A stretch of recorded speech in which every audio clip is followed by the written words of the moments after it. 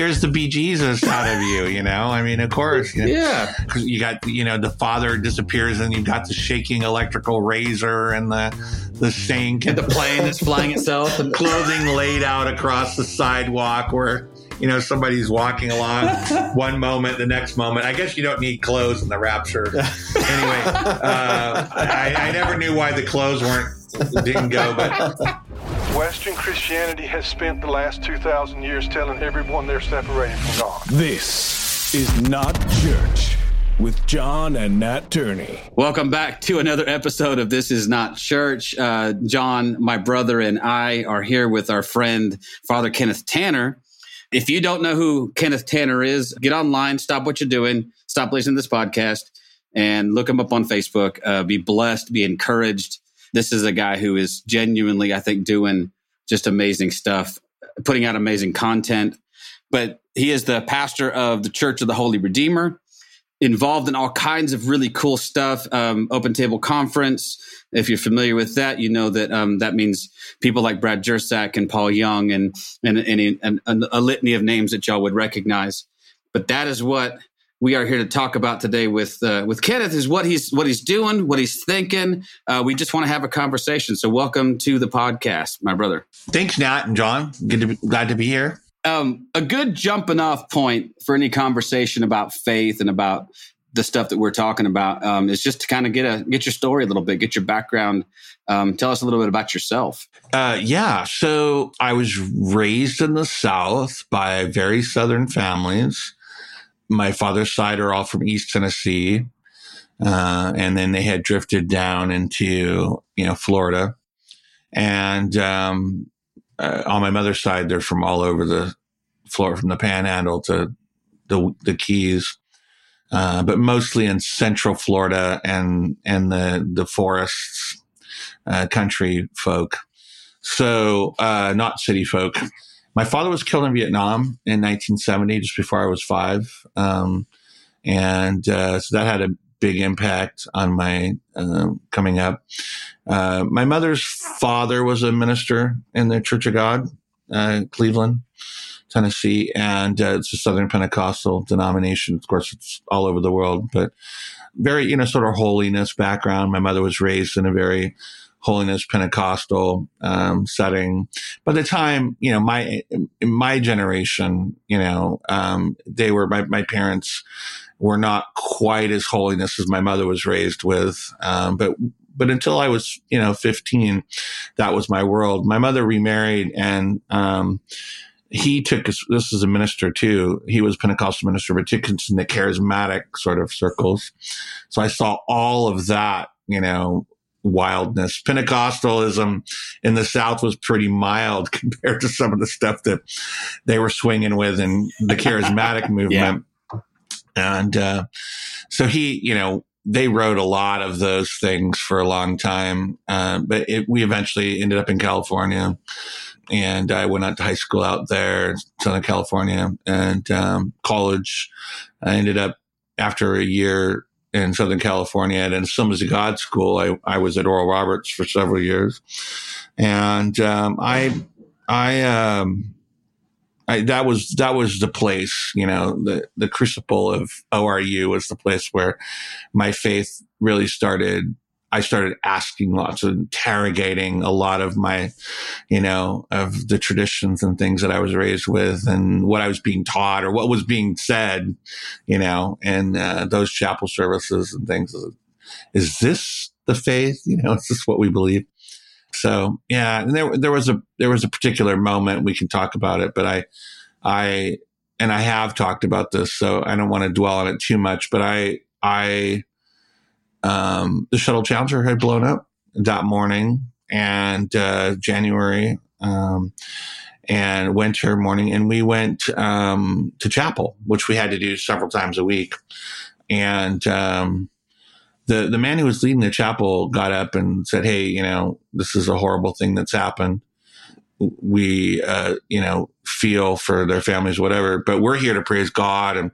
And they went into this hootenanny of praise and, drums and guitars and singers and stuff.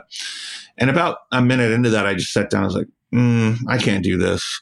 If we can't deal with what's actually happening in the world outside this space, then we got problems, and the survivability of faith in so many of my friends, and this is the mid 80s, in Oklahoma, and these kids came from all over the United States. But I noticed very early in my adult life, my late 80s, early 90s, that many of my friends that were, that I was co-eds with at ORU just simply left the faith. I mean, because you get outside of a space like that and find out that the thing that they're shilling there, which is so distant from the core convictions and practices of the first Christians,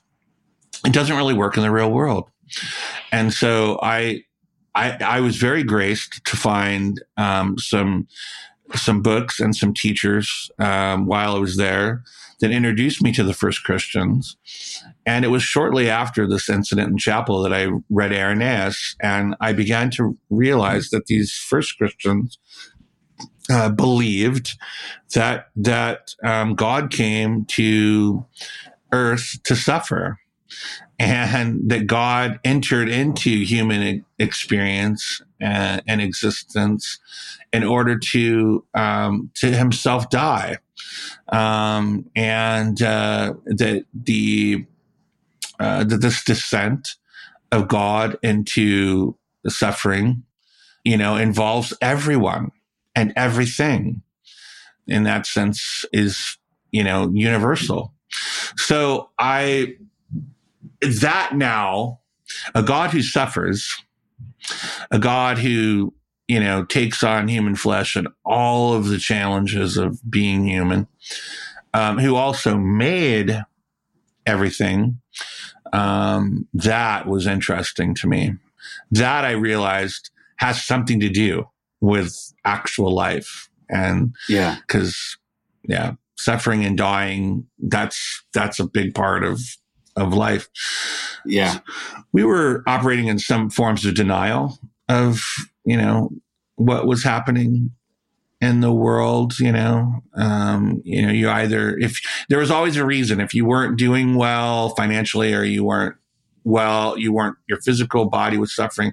There was something that you weren't doing. It's really strange that people, who are heirs of the Protestant Reformation came to believe that there's a certain kind of heir of the Protestant Reformation came to believe that you're basically, you were back to Mesopotamia.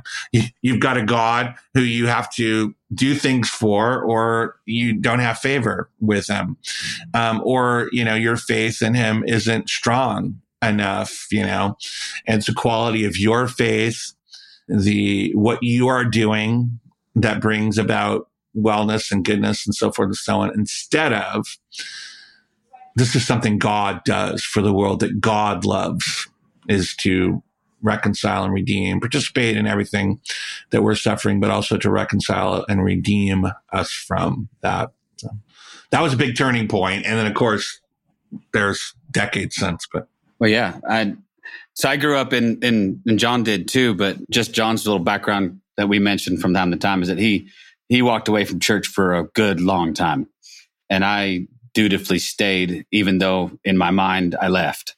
But one of the things that I discovered through my process of deconstruction, which is a term we keep coming back to, even though I realize we've overused it and sometimes misused it, but regardless, this evolution that I think we continually undergo, is the shallowness of my faith as a Protestant, the shallowness of my faith as a certain brand of Protestant, I should say, where intellectual discovery was absolutely discouraged at every turn.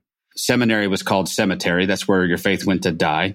Knowledge was not power. Knowledge was the death of any kind of authentic, relationship with God. And so, my experience with, the first Christians wouldn't come until my 40s, until I'd already been through Bible school and done some other things. And I'm woefully, painfully ignorant of actual, what historic apostolic Christian faith looks like, and they sound like heretics to me. Yeah. Is that been your experience as well a little bit? Well, yeah. I mean, there was quite a bit of, fear for my parents around my going to university and leaving behind a simple faith. They didn't like all the books that I was reading. They didn't like the people that I was being influenced by until they did. That's been I think one of the graces for me was I had parents that were concerned for a while, and then they started listening, because they were undergoing some of the same journey. And in many respects, it was something I did with my parents eventually, and after I left school and we were doing church together, and I started handing books to my dad, and my dad was like, "Oh, wow, this is amazing."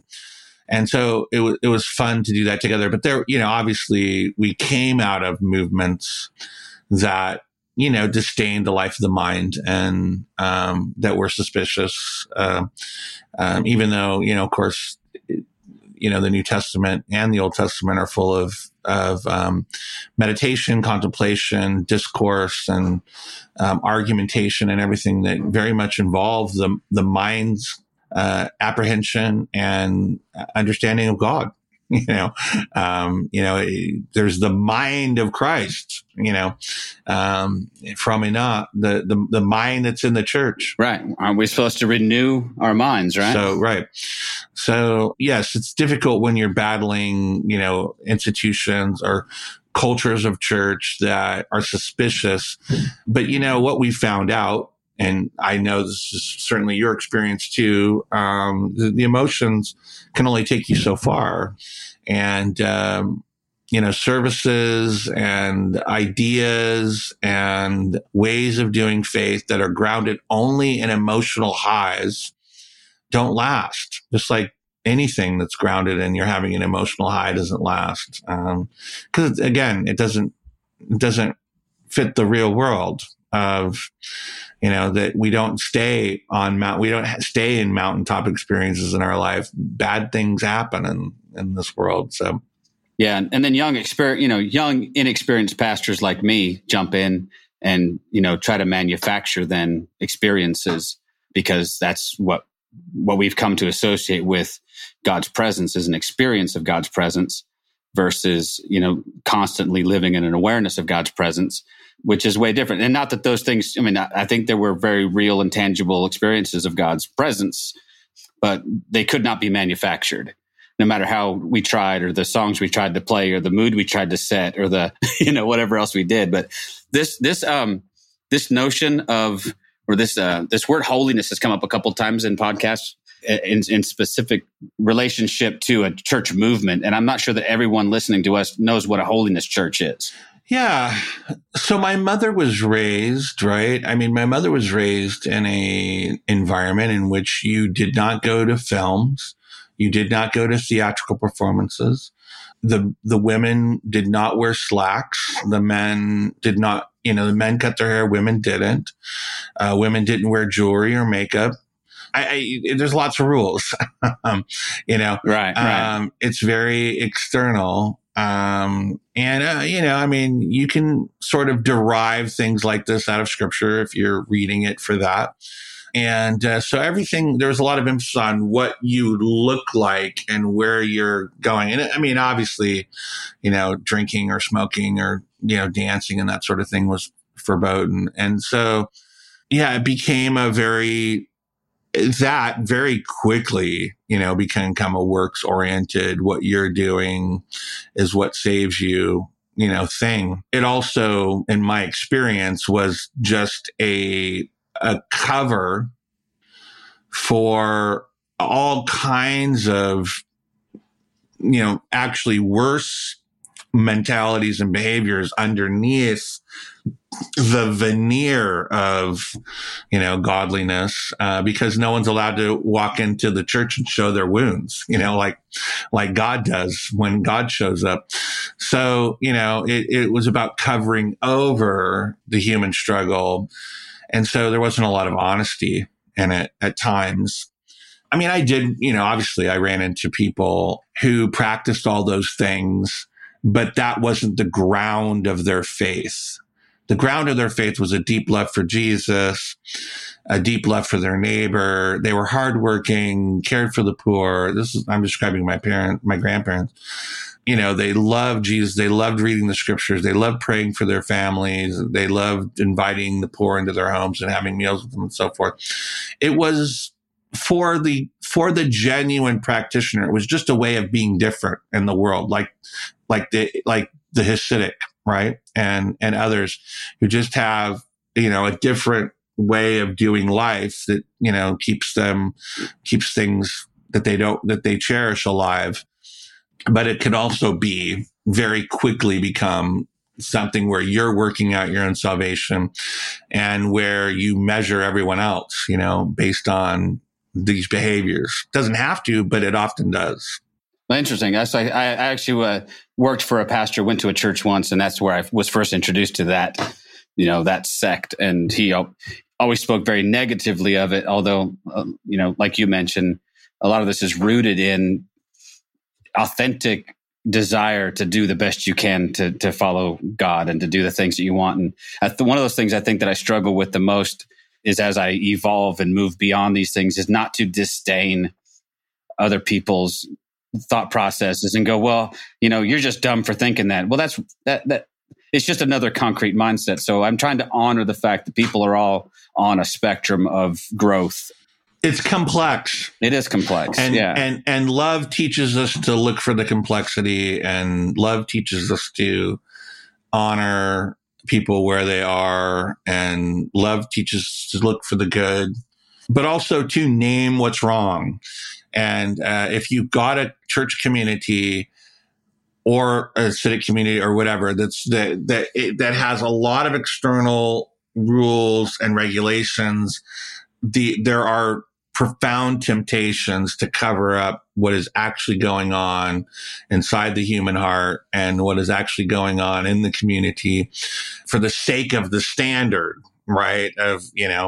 And instead of actually allowing the Spirit of God to do the work in us, and unless we recognize for instance, there's a lot, we sort of tend to name externally these different types of activities and as evil, when we need to examine, whether going to a sporting event is bad, or going to a theatrical performance is bad, or wearing makeup is bad, or whatever.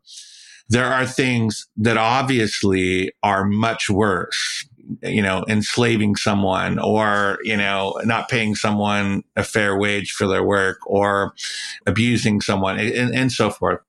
And you can have all of these standards about things that really make no difference, and not really be getting at the heart of what injustice is, or what, is true darkness. So, yeah, all of these things constantly have to be examined with our minds, which God gave us. And, what does it mean?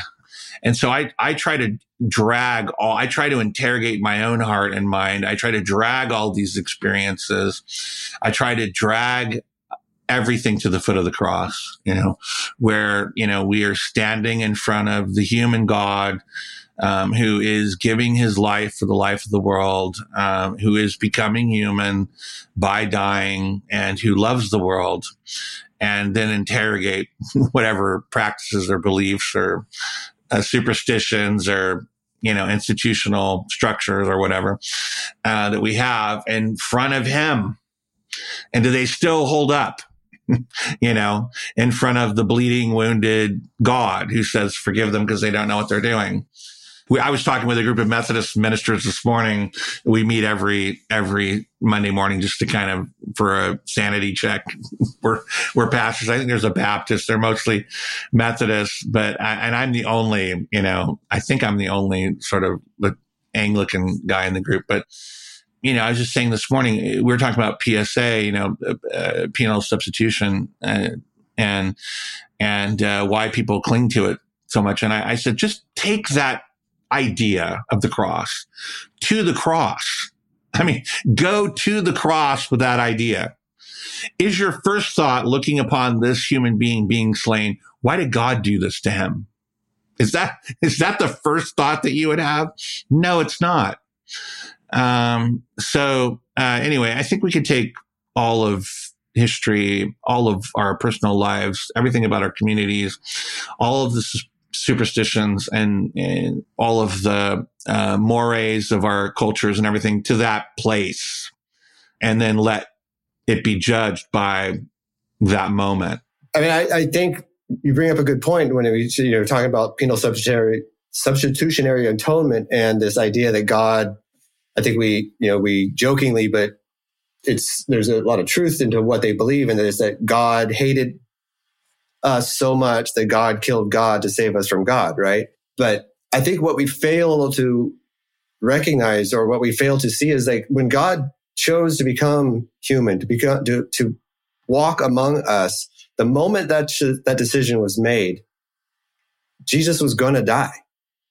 There was going to be a death, right?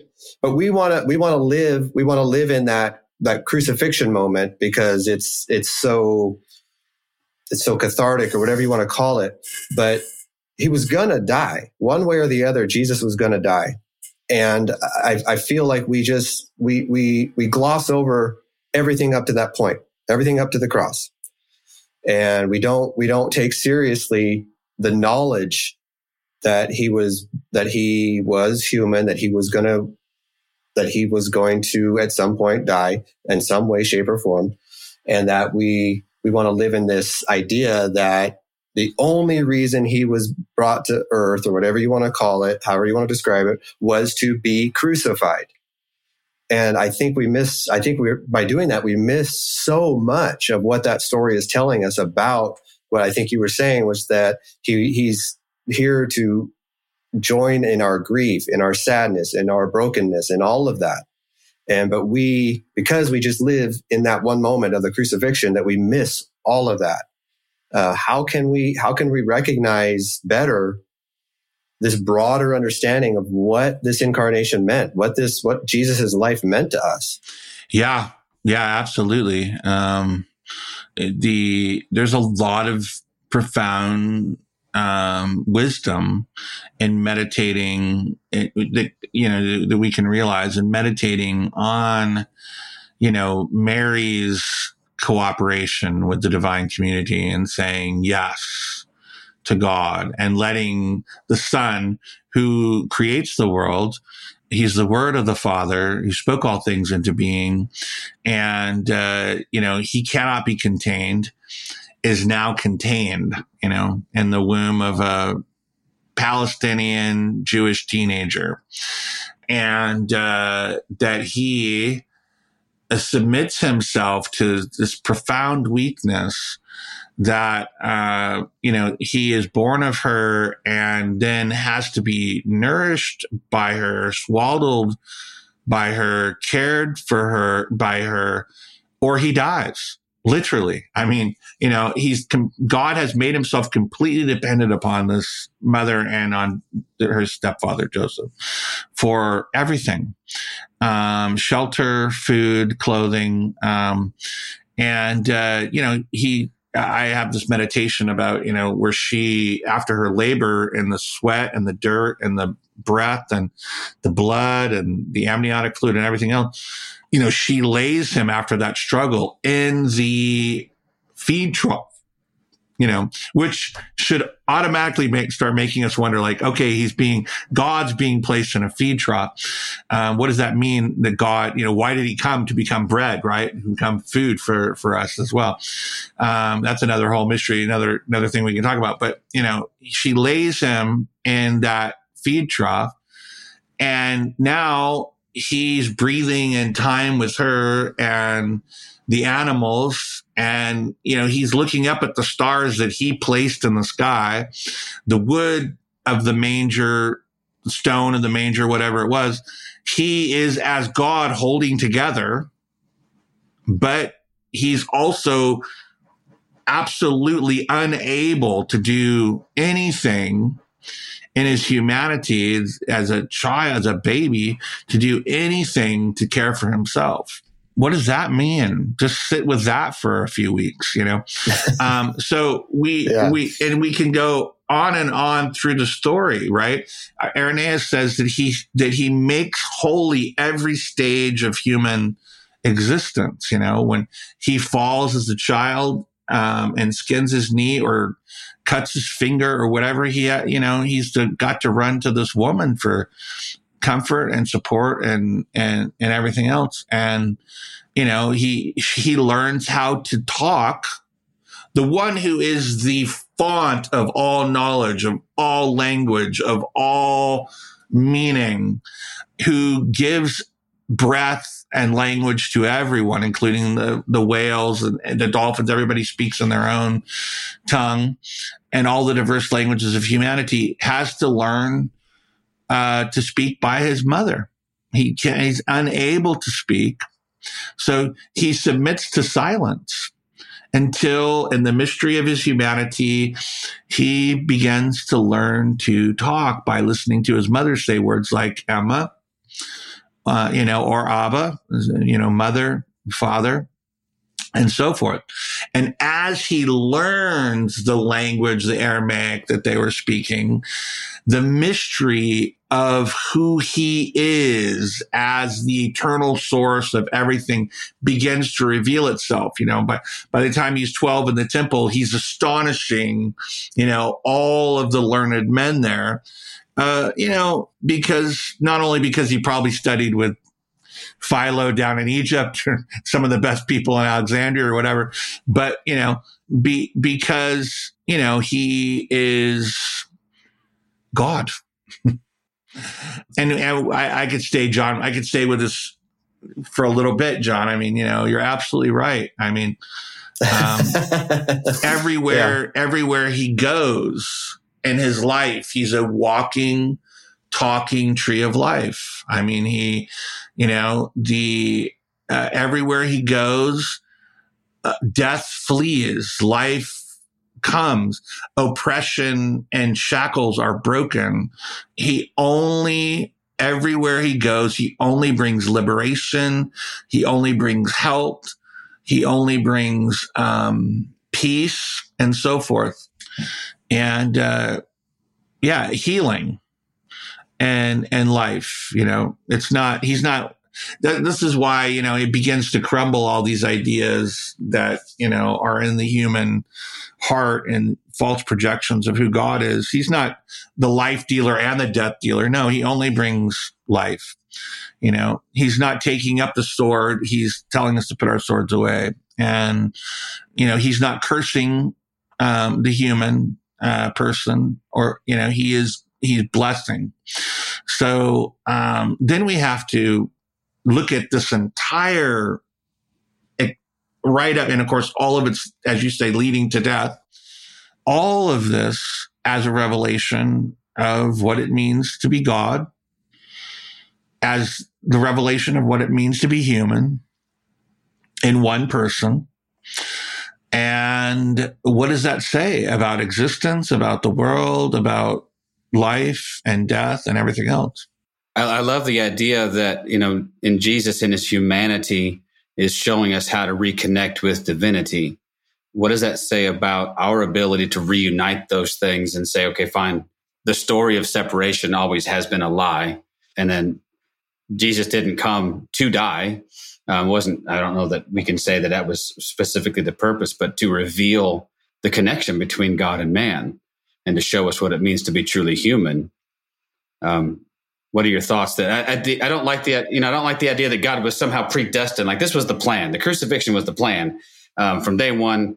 I do like the idea that it was inevitable. I think that we would, if Jesus showed up on the earth today, we'd murder him again.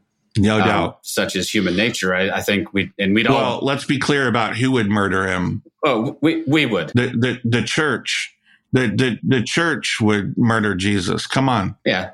And the politicians would join up and we'd all join hands and have a big party. No, it would be an act, as it was at that moment. It would be an act of the church and the state together. Yeah.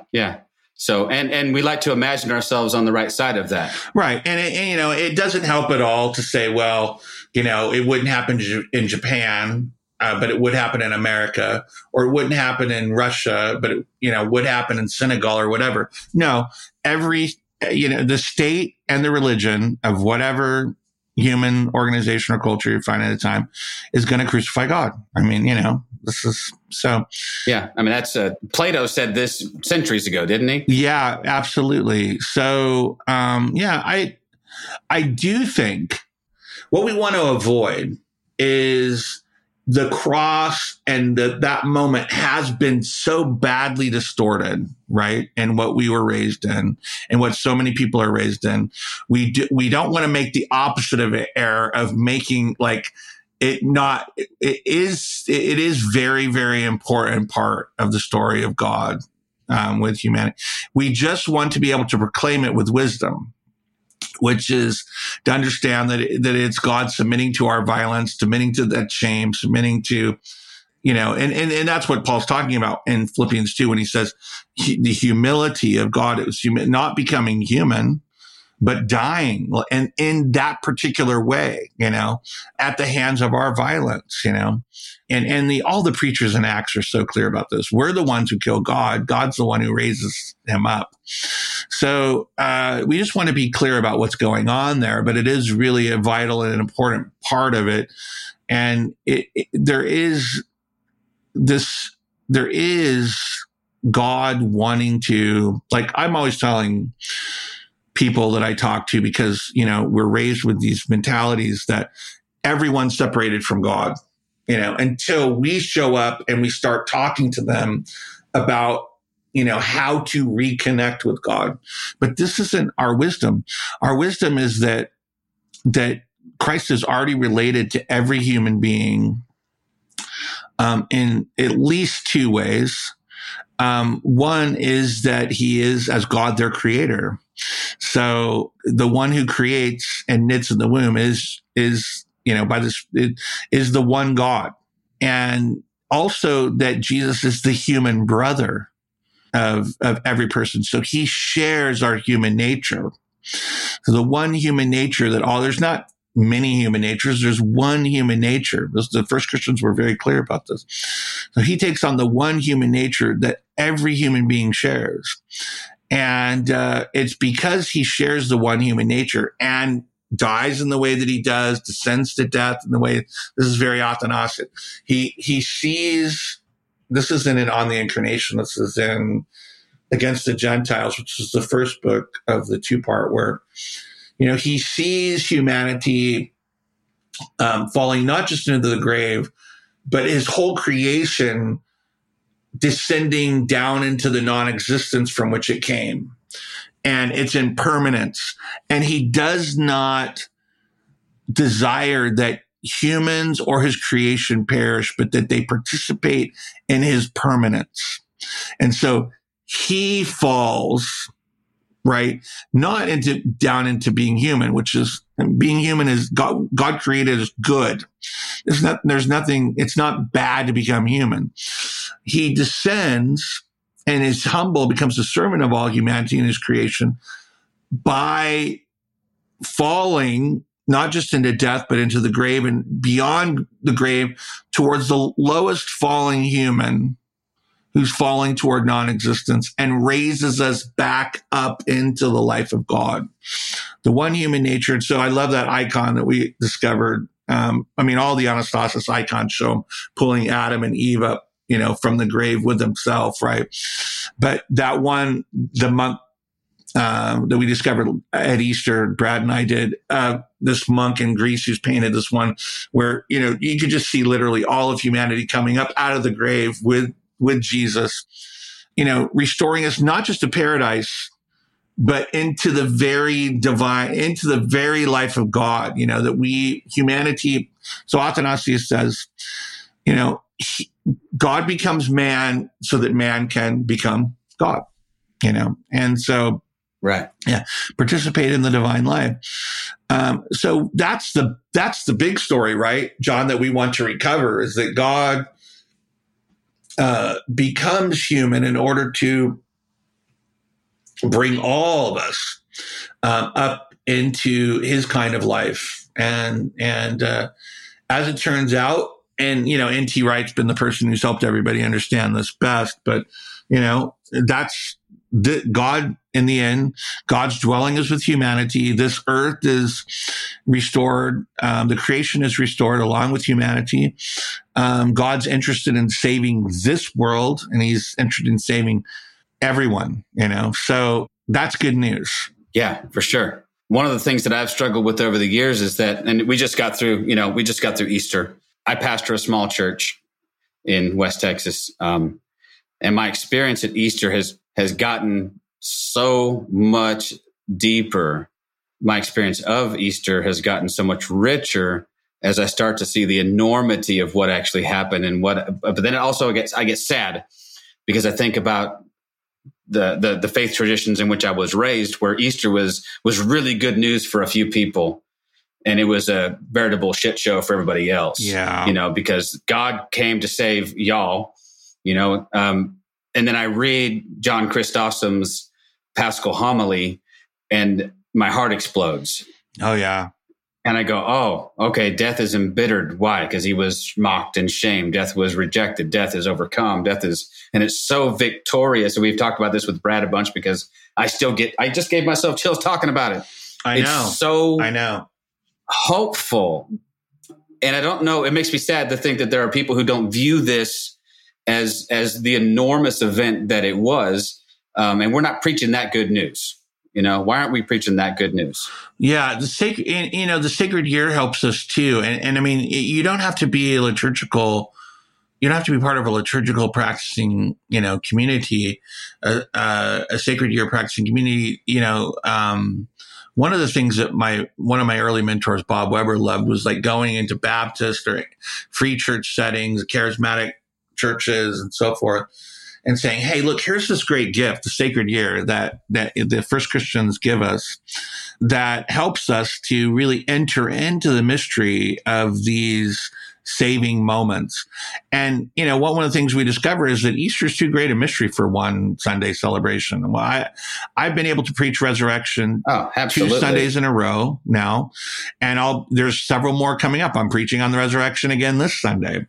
And we look at all of those texts and we look at what does resurrection mean? It means more than just my particular survival of death, and like God, I'm going to survive death and so forth and so on. It means so much more. And it gives us time to every year to marinate in the reality of what is Easter. Same thing with Christmas, same thing, with Lent, helps us to ponder the cross and so forth. And, it's a great tool. I think I don't want to get too much into it, but I think it's the form of discipleship that is most effective, in helping people to understand and come to a deeper understanding of who the human God is and how they have by grace, by the activity of God, become participants in his life. And as John says, that's a life that begins in the life of God and that continues in the life of God. And there's just so much to meditate on. And unfortunately, and I've done this, so I know this isn't shocking to most people. We use these holiday Sundays as a way to bring in the people that are unchurched, right? Yeah. That I freely admit that when I was an associate pastor, I thought this way. Yeah. This is my chance to save the people who don't come into church on a regular basis. And we don't go deep. We don't, like Nat was saying, we don't go into this liturgical stuff, because all we're doing is we're trying to check off how many people did we bring in on a Sunday service or a Christmas service, or you name it. There's, all these services. And it's not about giving them the life-giving message. It's about, hey, can we save another soul? And we get lost in the numbers. What did Paul call it, John? He said check marks for Jesus. Yeah, check marks for Jesus. Yeah, we got to get our check marks for Jesus, man. Yeah, it's almost to think about that as a motivation and to realize how much that participates in a corporatist, consumerist idea, right? You almost begin to see the blasphemy, and that way of approaching the mysteries that, this particular human life has introduced us to. Yeah, this is not a growth industry. This is not this is not a numbers game. This is not about competition with other worldviews, with other philosophies. There's nothing about competition in this. It's not about winning. It's about losing, and losing everything for everything, and so it's the opposite of what God does, which is, God doesn't show up Jesus does not come back and present himself before Pilate. He does not come back and present himself before Caiaphas and the Sanhedrin, which is if we were projecting a God, this is what we would do. He would be like someone in the Marvel Cinematic Universe. Look, you tried to kill me, but you weren't successful. So boom. I actually won because I'm still, alive, and you're going to die, at 5 years or 10 years or whatever. But I'm, whatever you did your worst to me, I'm back. That's not the gospel.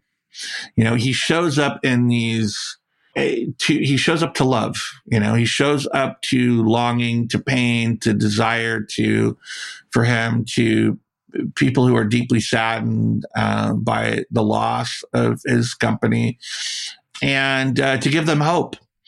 And of course, he appears to them, to those who, imagine if he had appeared to Pilate or Caiaphas, all that would have happened was they'd been deeply afraid and freaked out, almost like, right.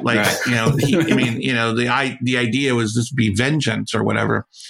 No, he shows up to those who, he had walked with and talked with for years and suffered with and taught and so forth, in order to, invite them into his kind of life. He breathes on them, breathes the Spirit on them. And the next thing that happens after he breathes the Spirit on them is they don't speak in tongues. He commissions them to go and to proclaim forgiveness, the forgiveness of sins, and invite everyone into that, to proclaim that he's forgiven sins, and that we are now to forgive sins. And the anticipation is that in these small, ragtag people, that an actual continuation of his life in the world would, we would be his hands and his feet and his heart and his mind and his life, and that we would begin to bring that to people in genuine ways that actually make a difference in their life and in the life of the world. And gradually everyone would come to see that this way of humility, this way of death, this way of forgiveness, this way of defeat, this way of weakness was actually what holds everything together. What causes all the planets to be in their gravitational orbits, and causes the grass to come up from the ground, and causes us to be able to breathe, is this, weakness. And don't we? Isn't it interesting that at this moment, that after the resurrection, where Jesus does come to the people that he had been with, and don't you think that if any place he was going to say something like, hey, so now for you to enter into this life, here are the rules. Here are the plans. Here is the list. Here's the sinner's prayer you need to say. if any place in the scriptures where you would think you were going to find this is where it would be. And it's not. Nothing there gives you anything you need to do than to just understand that you are part of this divine dance. Yeah.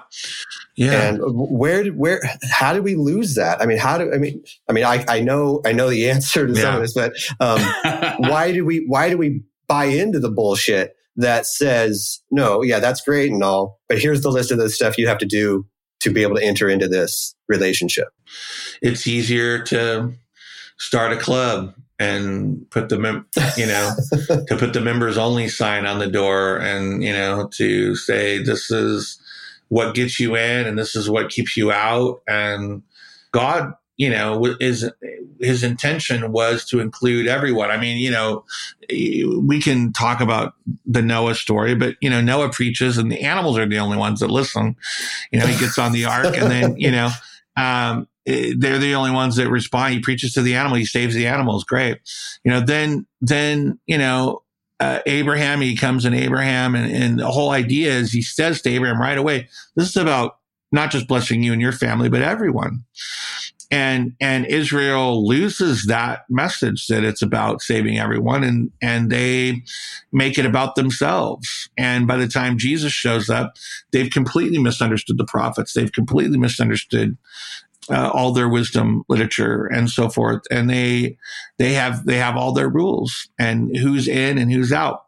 The church is no different. I do think that we really need to read the New Testament even the Old Testament as a diagnosis of our own maladies and of our own, what we've done with the revelation of God that's been given to us, is create barriers, create boundaries, create systems, create rules, create this, create that.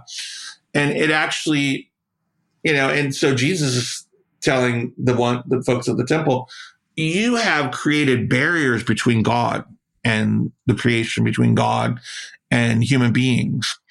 And he reserves his greatest judgment for them.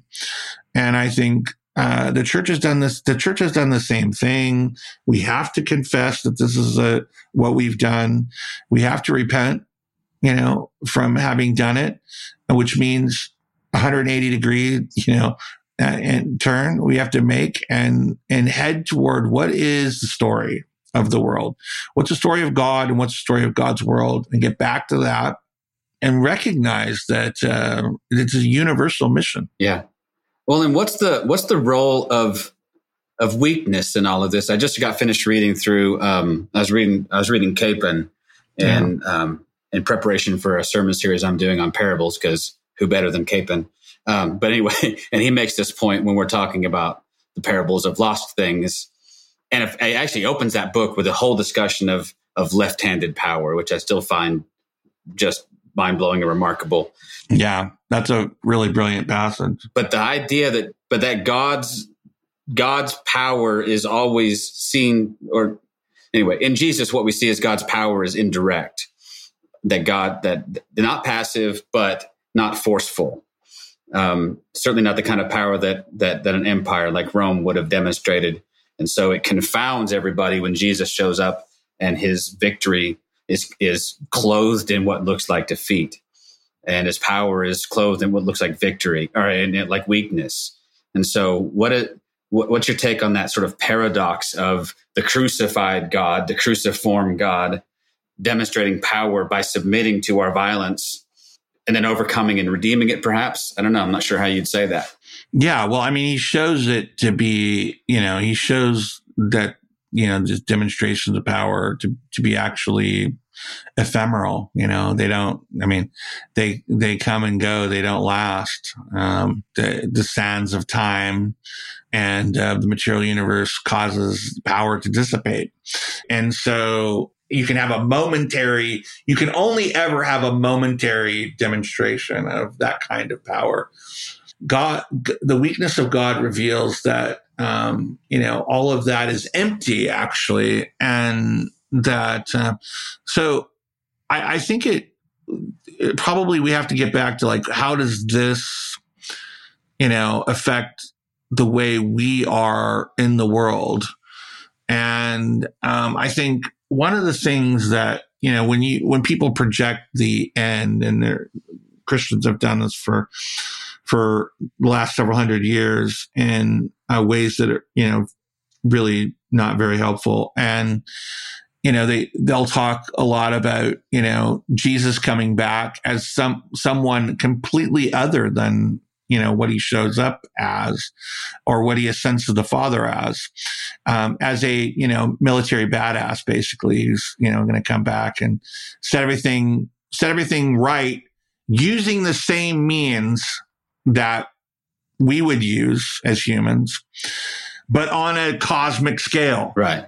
The same ones that put him on the cross. Yeah. I mean, he just shows up as the cosmic Genghis Khan, right? Or the cosmic Patton, or the cosmic Rommel. I mean, he's just, or Sherman, whatever. He shows up as the greatest general that humans can project.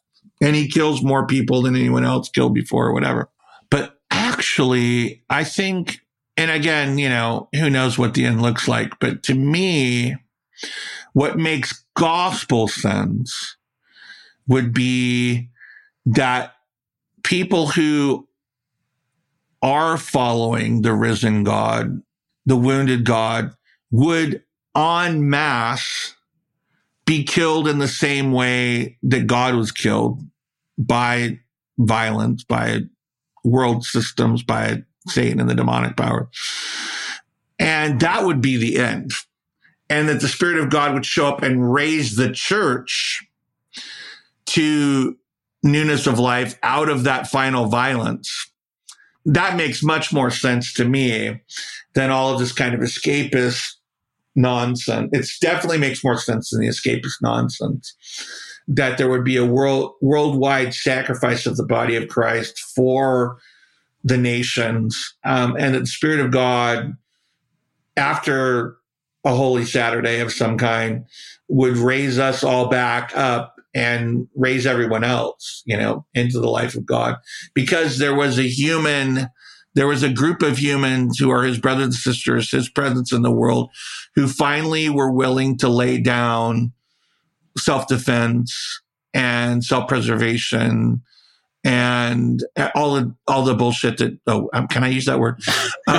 Yes. That John was talking about, of competition and winning and all of this kind of stuff. And, submit to that same weakness, and that God would, of course, raise us all to life in himself in this world. Yeah, I always find it very strange that, at least in the church circles in which I have spent a lot of time, the idea of submitting to somebody else's violence is anathema or anathema to anything we would ever think of as Christ, right? Like, because in our viewpoint, sure, Jesus was meek and mild the first go around, but he's coming back and he's pissed, this time, and I love that. Anybody can proof text. They're like, well, Jesus is coming back, and his robe is dipped in blood. And then Brian Zond comes along and says, yeah, but it's his own blood. So, let's read the text. We're getting ready to do that. We're going to do a 24-week study of Revelation online. And Brian's going to be part of that. It's going to be John Bear, myself, Brad Jurczak, Cherith, Nordling, Paul Young, John McMurray, and Brian and Julie and Chris Green are going to be our guests on that show. And we're going to try to get, obviously to start understanding what that book's all even about in the first Christians, and how controversial it was that it was even included in the Bible. But there's a way of reading it, that's consistent with the Gospels and the rest of Scripture and wisdom, which,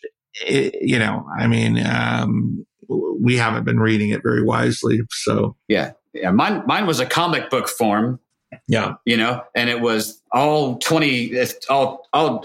literally transferred into 20th century paradigms of, Russia, and, we're going to battle with the great Satan, which is going to be, and then, these symbolic creatures are actually the attack helicopters of the communists are coming. And, I got the late great planet Earth, and we got the whole, that predates even any of the Left Behind crap. It was always Hal Lindsey and his, late great planet Earth. And, we were all scared to death of the rapture because I didn't want to be caught doing something I wasn't supposed to be doing. Yeah, no doubt. So, the other one was was it called The Thief in the Night? Was that the other book, The Thief in the Night? Yeah. I wouldn't read that one. It scared me. Which was made into like just a horrible movie. I was marched into a church building when I was 8 years old and at night, and watched that with, all kinds of other children and families and stuff like that. And yeah, it scares the bejesus out of you, I mean, of course. Yeah. Because you got, the father disappears and you've got the shaking electrical razor and the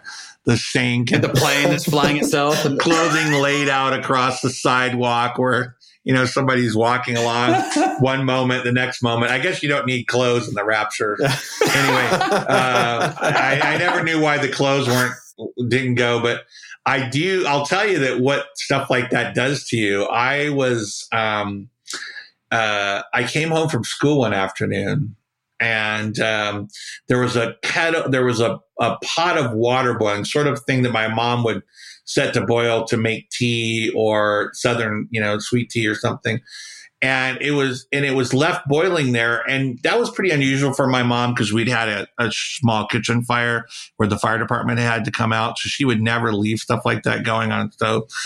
And I start looking through the house, and my heart starts getting more and more. I start getting more and more anxious. My heart is racing. I can't find her anywhere in the house, but the cars are in the driveway and there's boiling water on the stove. And finally, I'm like outside running around like, Mom, where are you? And I find her, in the backyard talking to someone else. But in the meantime, in my head, that Larry Norman song going, and I'm waiting for the, black helicopters. They're going to pick me up, and they're going to take, I've been left behind, man. And the next thing that's going to happen is my head's going to get chopped off, So, yeah. Jeez. Isn't that silly? And how far from the gospel is that? That's light years from the gospel. It really is. That is light years. It's galaxies away. As I like to talk about, like evangelical Christianity, traumatizing children since, whenever. Because, we teach you to pray that, if I should die before I wake, which is a thought that any 3-year-old should probably not have. And then we teach them to be deathly afraid of what awaits them on the other side of that. And then we teach them to be deathly afraid of being snatched away in the night, or not being snatched away. Actually, it's the ones who are left behind who are screwed. So there's too much trafficking and fear. And one of the beautiful things that I appreciate about guys like you and about guys like Brad and Brian and those who are turning us back towards a more authentic and a more beautiful gospel is the attempt to take seriously the idea that perfect love casts out fear, and so for that, I'm grateful. And I constantly point people towards people like you, towards people like Brad, who will fill their hearts with hope, remind them that the gospel is in fact good news, that Jesus didn't just come for good little boys and girls, that he came for the sick and the wounded and the broken, and that there's hope on the other side of that. And there's hope now. That's the other part of that really bothers me, is so much emphasis placed on the sweet by and by that we seem to not give a rip about the hells people are in now.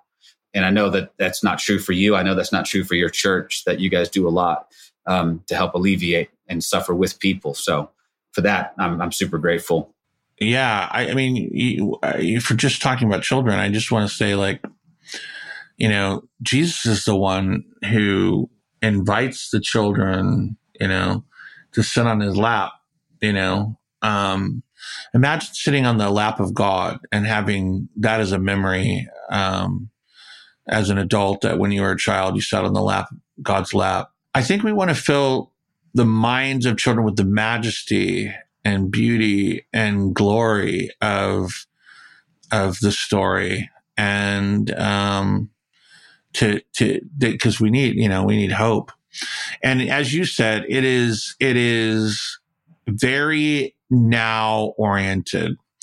This is the gospel. One of the things about all of scriptural wisdom, really, and the encounter that happens with the human God is that right now is the only, my friend John Bear likes to say, every moment of time is the last moment of time. And I think I think that is a very important wisdom to get into your heart if you're going to follow the human God, is that, the past is gone. There's no accessing even, the beginning of our conversation an hour ago. I can't get back there.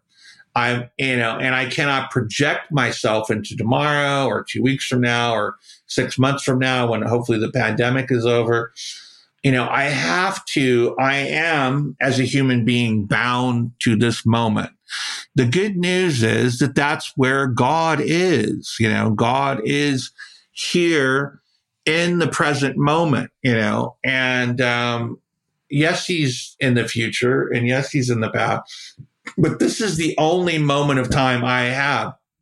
John Bear takes us to, philosophical heights with the reality that the past is gone and the future doesn't exist. And so that literally, just right now is what exists. Nothing else exists except this present moment. And so that's also reorients us to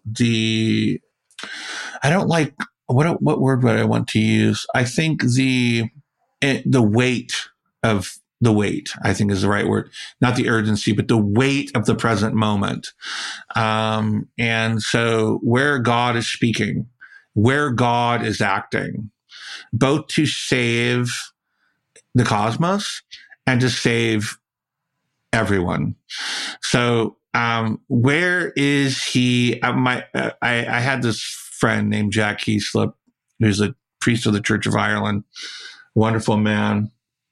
And he used to say, especially people that get caught up in what is God's will for me, or what am I supposed to be doing with my life, and get really, really concerned about that. It's just to notice, where is God already at work in the present moment? Because he is already at work everywhere in the present moment, and join God in what God is doing already. And so, we know that it's his desire to preserve the creation and to preserve humanity, and for everyone to exist in the shalom that he brings. And so I can find a way to, be the hands of God, the mind of God, the heart of God, the courage of God, the peace of God, the love of God, and by the power of the Spirit, not because I'm someone special, or have special DNA or cells or, thoughts or whatever, but because I can participate by the Spirit in the work of the human God. So just get to work wherever I am, bringing about the end that God desires. And he'll take all of that work up into a ultimate moment in which, ultimate present moment in which everything is as it should be. But I don't, it's not the task of the human to sit and wait for that to happen. It's the task of the human right now in the present moment to join God. As you're talking, I'm having this picture in my head, but I'm having this picture in my mind of God speaking the world into existence, and that process is ongoing. And so the future that we wring our hands about and the future that we worry about hasn't even happened yet. And I don't think even you can say that God exists out of time if you want to. I'm not so sure that I'm there. I believe this creation is still an ongoing process. And I'm not sure if that resonates with you or if I'm full of crap. So, it has to be, right? I mean, first of all, there's the creation, and the creation continues to become. we know that there are new species of animals that didn't exist before that exist now. That there were species of animals that used to exist that don't anymore. Same thing with the flora and the fauna, and there are new human beings coming into existence all the time, literally all the time, all over the planet. And there was no existence for those human beings before the moment that they were conceived in their mother's womb, not according to the Christian story. So, it's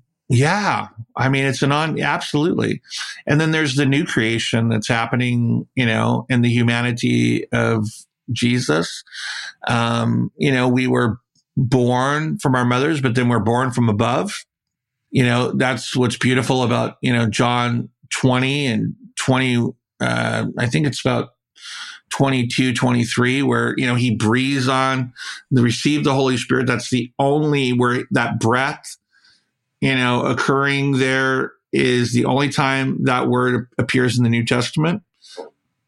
And it has it is the same Greek word that's used in the Septuagint in the Greek Old Testament that would have been what was largely circulating in the time of Christ.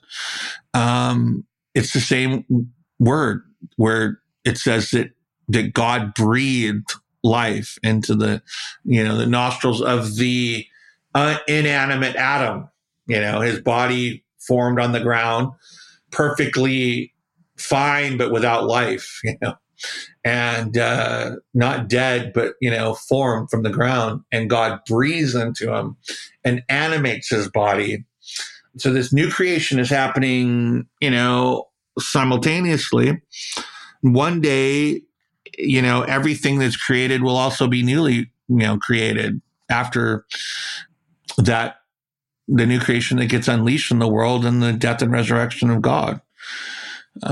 So yeah, absolutely. I love that. Yeah, it's a beautiful thing. And it flies in the face of any sense that Calvin would have given us, of this sort of predetermined, mapped out future that we're all just, kind of riding along on. When I was a kid, remember those racetracks, John, we had when we were kids, little grooved racetracks that the cars would go on, these little that's always sort of how I felt like Calvinism was. Like, hey, I'm going to stick you in this little path, and you can't really deviate from this because that's where you're going to go. And you might have the illusion of choice, but you don't actually have choice. But doesn't that sort of presuppose that future exists already, and I'm just sort of walking into it? Yeah, I think it's more like we trust that the ultimate end of all human choices, God is at work underneath, above, around, all of it to bring about, as only God can do, a good end. Right. Only God can make the cross life for everyone. Only God can bring good from evil. Now, he doesn't need evil. He doesn't cooperate with evil. He doesn't participate in evil, but he can, and only God can do this, is he can cause good to come from it. So, yeah, it's, again, like in that sense, all of my choices are predestined to end up in God's good. They'll be somehow redeemed into the world that God's bringing to this world, and anything of it that cannot be redeemed will be destroyed. Right. Right. So in that sense, we can buy off on some sense of predetermination in that ultimately we trust God to redeem and to make sense of even our stupid choices. Yeah, but it's not atomized down to like, I put this black sweater on, before we started talking, because that's God's will, and that's where you get someone who seems to be perfectly reasonable a lot of the time. John Piper, for instance, who's reasonable a lot of the time. He sounds like a very reasonable person.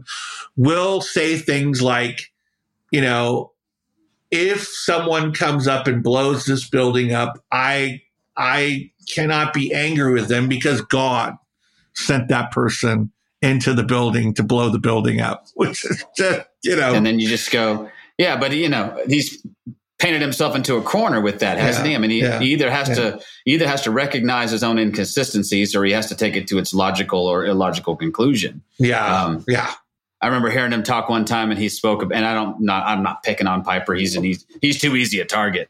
But there was, he was bragging on himself in a sense for telling his daughter, who at bedtime was asking about a bridge that had collapsed and killed a bunch of people. And, did God do that? And I told her, yes. And he's glorified through it. And I said to myself, it's child abuse. You're raising this kid to think that God is evil. We're calling evil good and good evil.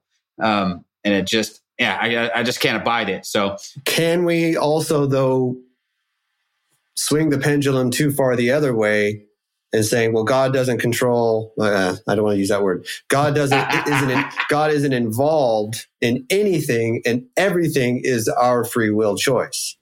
No, of course because not. I think that, well, first of all, I think we don't understand free will at all. No, probably not.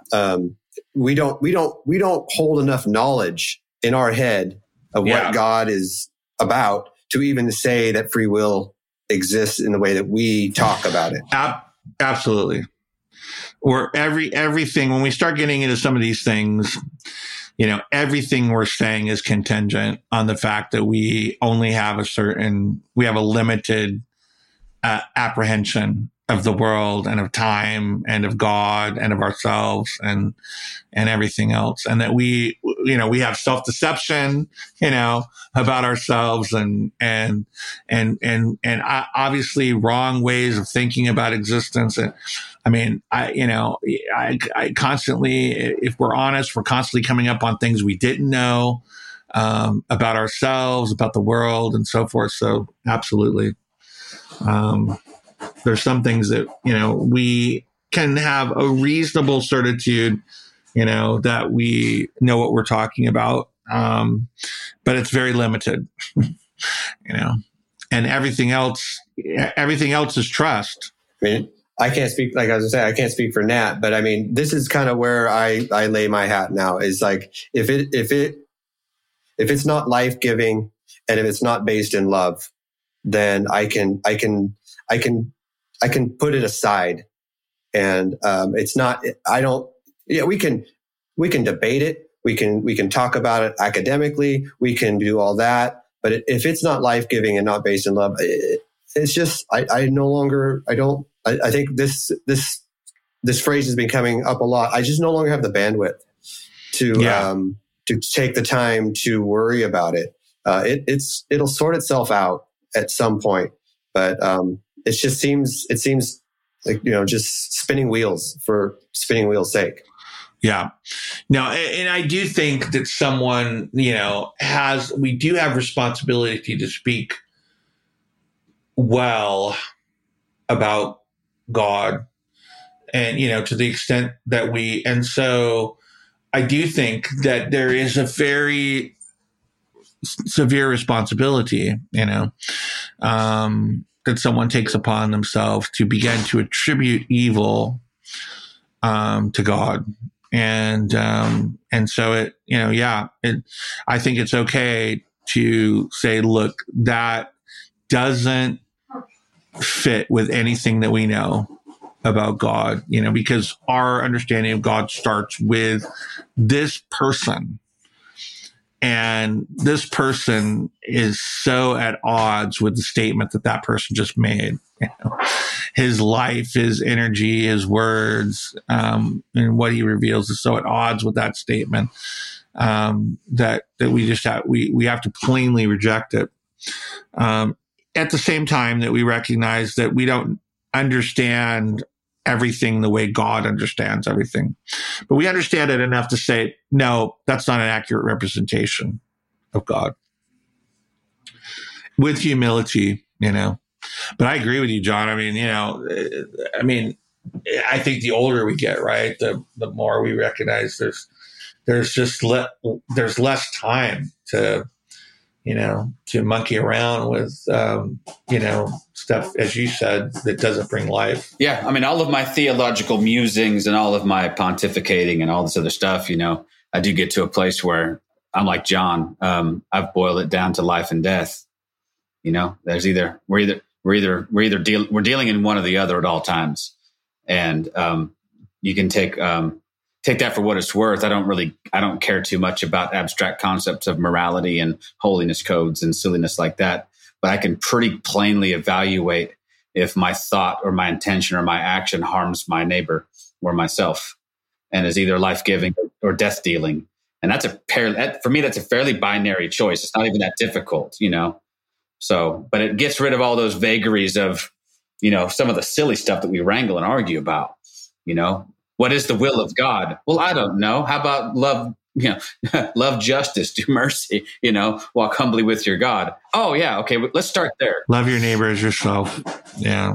Yeah. I mean, there's not a ton that we have to wrestle with. And actually, what I would say is if we were doing all those things right, then fine, let's get into the nitty gritty of some of the other stuff. Yeah. Do justly, walk humbly do justice, love mercy, walk humbly. Yeah. So if we can start doing those things consistently well, then maybe we have some room to talk about some of this other stuff. But we have our task cut out for us. Yeah, and just loving each other. Doing justice, loving mercy, and walking humbly with the God who shows us that his love is capable of accomplishing the salvation of the cosmos. And, that gives us confidence that in the end, it's not, we're invited into participation in that, but in the end, it's God's work, it's not up to us, and I think a lot of the world's evil flows from this idea that we are the ones who have to get, X, Y, or Z done. A great bit of the world's evil flows from that conviction. And when we begin to recognize that it's our participation in the work of God's already done, and to this particular God who dies for the life of the world, then we're going to be able to, with a greater sense of shalom, less anxiety, with trust, not certitude, and, join God in loving the world. So, yeah. Man, that's beautiful. It is beautiful. And it's in its simplicity, it's beautiful. Not that translates into easy, but simple. There's a simple truth to it. I came into this with, sometimes Nat and I do this. We're like, hey, I'm going to kind of lean on you on this because I think you know this person a little bit better than I do. And this has just been a remarkable conversation. And I think Nat agrees. I could take this another hour. There's so much that we've just touched the surface on. Yeah, it's good to connect with you both. Yeah, you too. Thank you for listening to This Is Not Church. Be sure to rate and review the podcast on your platform of choice. If you would like to partner with us, visit patreon.com/thisisnotchurch, where you will receive exclusive content such as early access to episodes, videos of upcoming episodes, and live Q&A sessions. Be sure to check out our Facebook group or follow us on Twitter and Instagram. All the links are in the show notes. We'll be back soon with another episode.